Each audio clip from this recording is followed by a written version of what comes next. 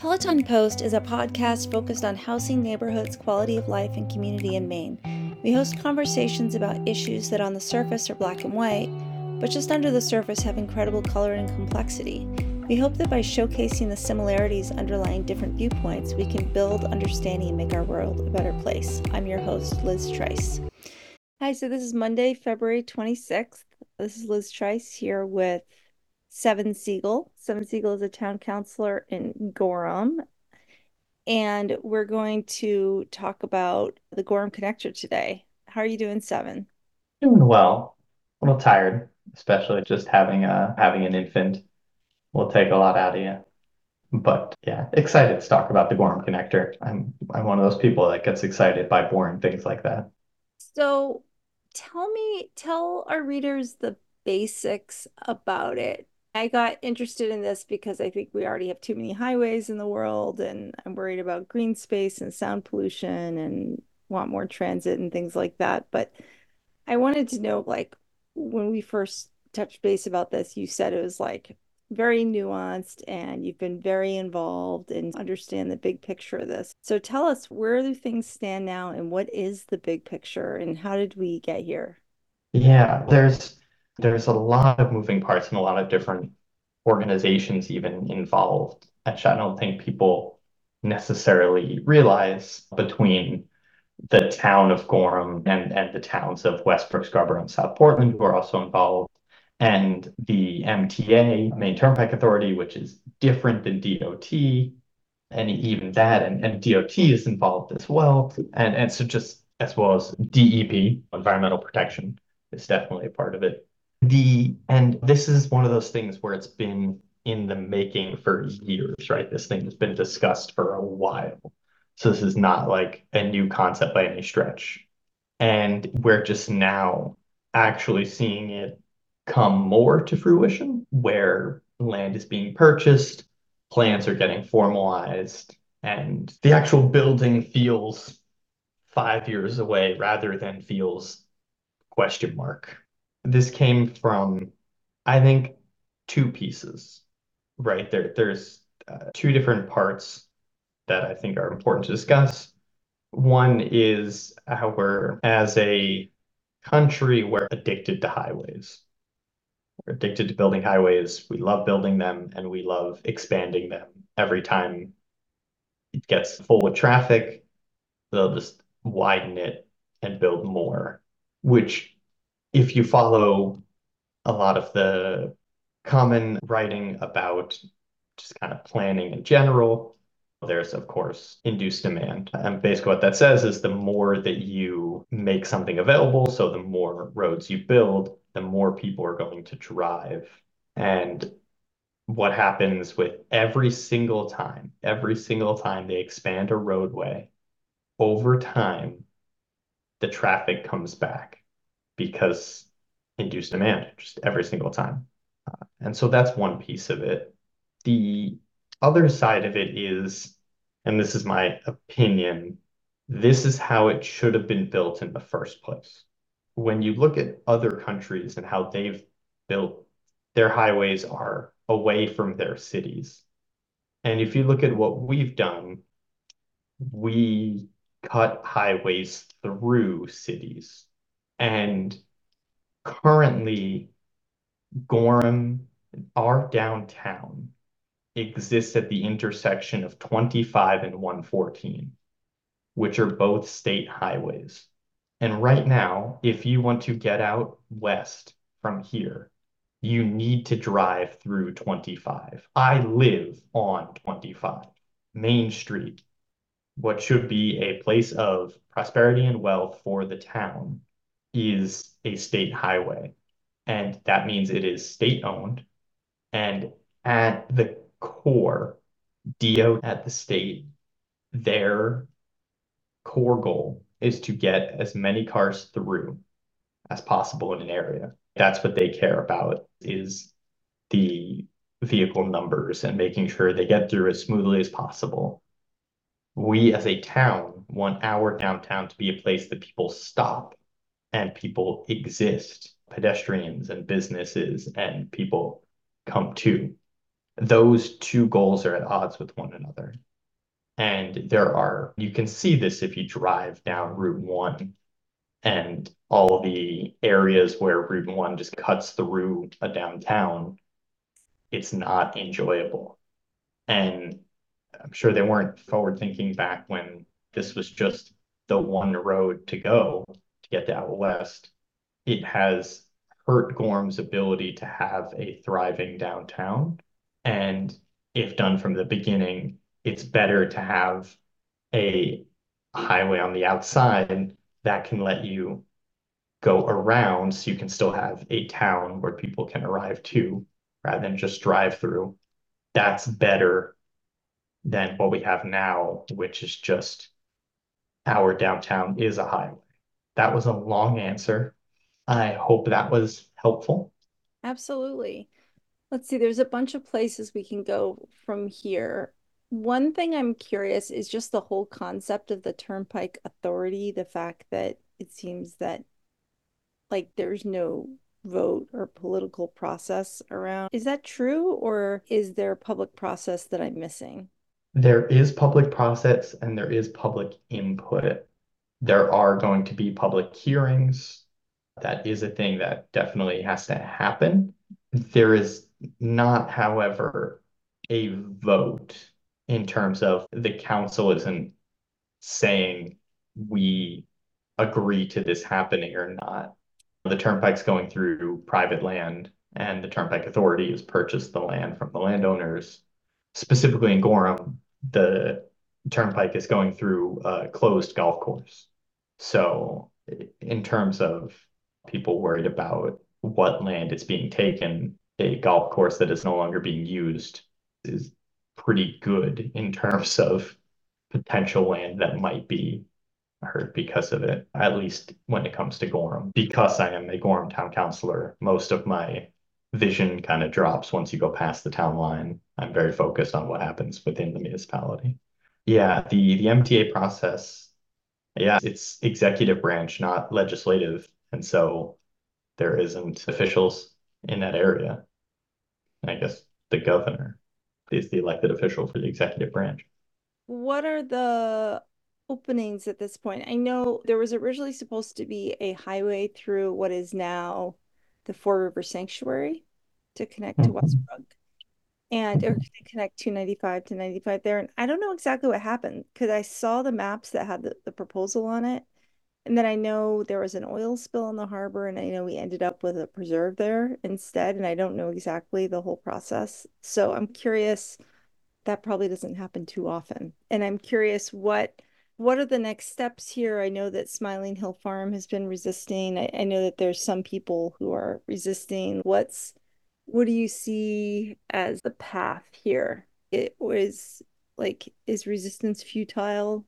What do you see as? And also, I know there's questions around wanting to have density around Gorham where the exit would be, but there's no water and sewer there. So I'm curious, and when I hear $50 million a mile, all my transit friends say, "Wow, we could have a lot of transit for $250 million or whatever it is." I'm curious about the from here. What are the options going forward? Yeah, I see this as something that is happening, and we need to make the best of the situation there are a lot of the reasons that people are very against highways, which truthfully I am, is because often when they build a highway, that's just all they do and they don't do anything else. And it really doesn't help the whole system. For instance, you can not have induced demand. Induced demand is not a foregone conclusion every time you build an extra road. What you need to do is reduce demand in other parts. So if the connector is coming in and we don't want induced demand to happen, we can make our downtown less car friendly and more pedestrian and, well, just business friendly and more of a downtown rather than a thoroughfare. then we don't necessarily have to have induced demand. In addition, we, as the town of Gorham, were truthfully very forward looking in terms of making figuring this will happen. And so we have also zoned the area around the turnpike to be incredibly dense. Single family homes are not allowed there. It is mixed use apartment is mixed use multifamily only, or commercial, sorry, mixed use commercial multifamily only. So our plan is for to make sure that we have an area of Gorham that is very dense where there aren't single family homes. And we're taking advantage of having this connector here. And we've heard if you go back to council meetings where Peter Mills has come to the council meeting and talked about this zone change, he's talked about how this connector is like 10 minutes to IDEX, 10 minutes to main med. It's going to be a place where a lot of people will want to live, and we are zoning it accordingly. Our minimum square foot dwelling size, minimum dwelling unit size is there is none. It's just whatever the sewer and water will allow for. And this is the one hurdle we need to get over, which is there is not sewer and water out there. And we at least need public water out there to really allow for the density that we want, but doable because also with this project, they're digging up a lot. And so while they're doing this, we're trying to make for our planning so that we can get water to go in at the same time that this is happening so that we can save a lot of money in the process and allow for housing to be built. The city of Portland got all worried about the connector and its climate effects. Look at the zoning we have for it. Portland doesn't even have this level of density that we're talking about. Single family homes aren't allowed.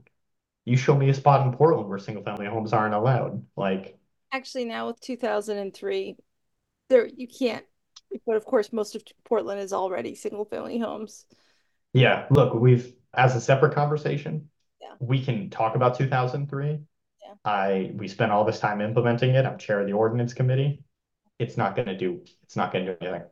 But anyway, Is this area that's going to be dense near the highway, is it close enough to the town center that they're going to be able to walk there? Or are they going to have to get in their cars to like go to a food store to get to the center of town? is a quick trip on the bypass to get to a food store. However, with the population density that we're talking about, there will probably be a food store there. And I have also been looking at our maps, and it will be very easy for us to put a multi-use trail in the what we're calling the South Gorham Crossroads to bike, or if you want a longer walk to the Gorham Village. But I foresee just due to the what will in the long term be the population down there, there will be food. So is it designed to be a whole new village center where most of the people who live there won't have to get in a car in order to do it? That's that's the hope and plan, right? So if the two options for housing are either apartment building or mixed use, you're gonna have apartment building or a business right there. And so with this opportunity or just commercial, and so you're gonna have this opportunity for like business on bottom, housing on top throughout this whole area. Yeah. Are you requiring like parking spaces per units, or have you gotten rid of all the parking requirements as well? We have parking minimums, much to my dismay. However, Liz, as you type this out, we have strong waivers in place to really limit the amount of parking. So while at the beginning of the section it may say parking required, we have, for instance, waivers around if you're close to a bus stop, which we have the Husky line now, which is pretty great. And we are hopefully going to become a full member of Metro in the next few months. If stuff like that, we have if you're within distance of a multi-use path. Let's see here. many other waivers if you're nearby off-site, if you're nearby on-street parking, you can use those as well. So while it is there, we have allotted for a number of ways for places to not have to build parking. However, this is statewide here. If you do not put in a parking maximum, it won't matter. When businesses will want to build the maximum amount of parking that they can. Just that's how private development goes. This is what I've been learning when you put in ordinances. That's not my experience in Portland, but But also, I would also just consider I am 15 minutes outside of Portland, and it is basically another universe out here. yeah. Uh, has been I think, the wildest thing for me is just feeling and seeing how different Portland is, even just to Gorham. Keep in mind, we also have quarter of the population of Gorham. We have 18,000 and Portland has 65,000. Try and do math. Anyway, Talk a little bit more about like when you say Portland and Gorham are really different universes, and from your perspective of wanting to live in a world where you don't have to drive to get everywhere, like what's a vision you have for how that can happen in a state like Maine where right now driving to do anything is the norm? yeah, let me just pull up a really quick fact here just to make sure that I am like saying the right information. Okay. Portland is 21 square miles with 65,000 people. Mhm. Gorham is 50 square miles with 18,000 people. So just there, we are two and a half times the physical area of Portland with a third to a quarter of people. So we are already spread out considerably. Mhm. However, this is doable. I think what we need to implement, and I think this needs to happen at a state level, is so they've done this in Oregon and Tennessee that I know of. They've implemented what is called a growth boundary, where they ask all municipalities of a certain size to define where their growth boundary ends. And they basically say, so in Oregon, they say, okay, where are you building in Portland and where are you not, right? Where is the density and where is the not? And that has worked really well for not having sprawl, for really containing where you want to build and also where you want to conserve. And right now, we have this issue of just constant sprawl. Yeah. And if we implement growth boundaries per municipality basis, that is a way that we can really make sure that we are centering our development where we need it to. Mhm. One of the big problems we as a state are going to run into, and this requires a solution, is many of our farmers and farms, which everyone loves, everyone wants farms, they are land rich and cash poor. Farmers' retirements are selling their land to developers. That is how they're able to retire. You don't make, you're not rich being a farmer. And if we want to stop sprawl, we need an answer to that. We need to, we need a real answer other than, I'm sorry, you just can't do this anymore. Now you just can't retire. If we want farms, we need to give them a way. And I think that is a completely ignored thing when we talk about development and sprawl that people don't Yep, get. totally. That makes sense. What else do you feel like it's important to say, or is there ways you think people should get involved? Is there anything else you want people to know generally? I think for me, because I am a nerd and care about the ordinances and zoning, that conversation about the South Gorham Crossroads has really been left out. And it would, to me, I think that's an important voice there. Are you talking about I what are the crossroads? 25 and what? sorry. Oh, no, sorry. The zone that doesn't allow for single family homes, that is mixed use and multifamily only, that is what we call the South Gorham Crossroads. Just for somebody who wants to look that up, where, how would you describe how to find that? Is it a cross of two streets currently, or what would it be? No, it's just South Gorham. It's literally where the turnpike is going to be, is where we've zoned that. To look that up, you'd have to look at our zoning map, which And then isn't, presumably there's not going to be like an exit every mile, right? It's no, there's going to be, just one place. It's just one central place where the yeah, turnpike ends. no, along the turnpike too. Oh, okay. The idea is to really utilize this land for the benefit of Gorham as a whole. And I think this is what many places really miss the mark on when highways get built, is they don't actively think about how does this work within the greater ecosystem to better us. They just think, woo, highway getting built. And yeah, I swear, this is a weird spot for me to be in because I'm usually not, I'm usually just very anti-highway just in general, but I think we're doing a lot of the steps that we should be doing. I think to me, the biggest thing is if you want to make your voice heard, you totally can. Peter Mills is very open to talking to the public, including he gives out his public cell phone number all the time. He just says, call him. I've just called him and we've just talked. And if you want your voice heard on this project, he's very open about it. I think the municipalities have less say over it happening, but are definitely working with the MTA. But I'd say the MTA is the big driver, right? They're the ones spending the money and they're the ones doing the plans. Yep. Are there any Yeah, public meetings coming up in the next month or so? I know there are, but I don't know the Okay. wins. Yeah, I'm sorry, but that's, yeah, the MTA is holding. Yeah. What's your background and how did you get into this? What's my background? How did I get into? I have a master's of public policy, and for me, I moved around a lot, and now that I live in a community and I really live in this great community of Gorham, I want to do my part to give back.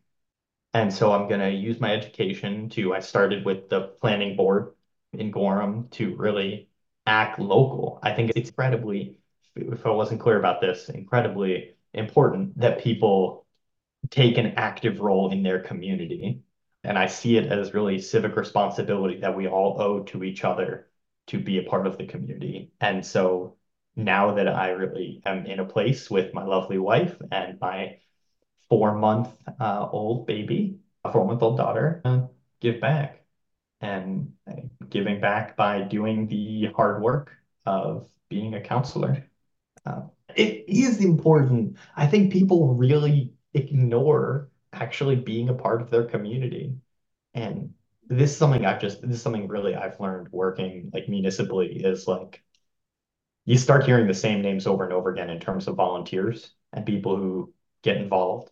And the thing that has been really interesting to me is the people who complain and the people who do the work, totally separate.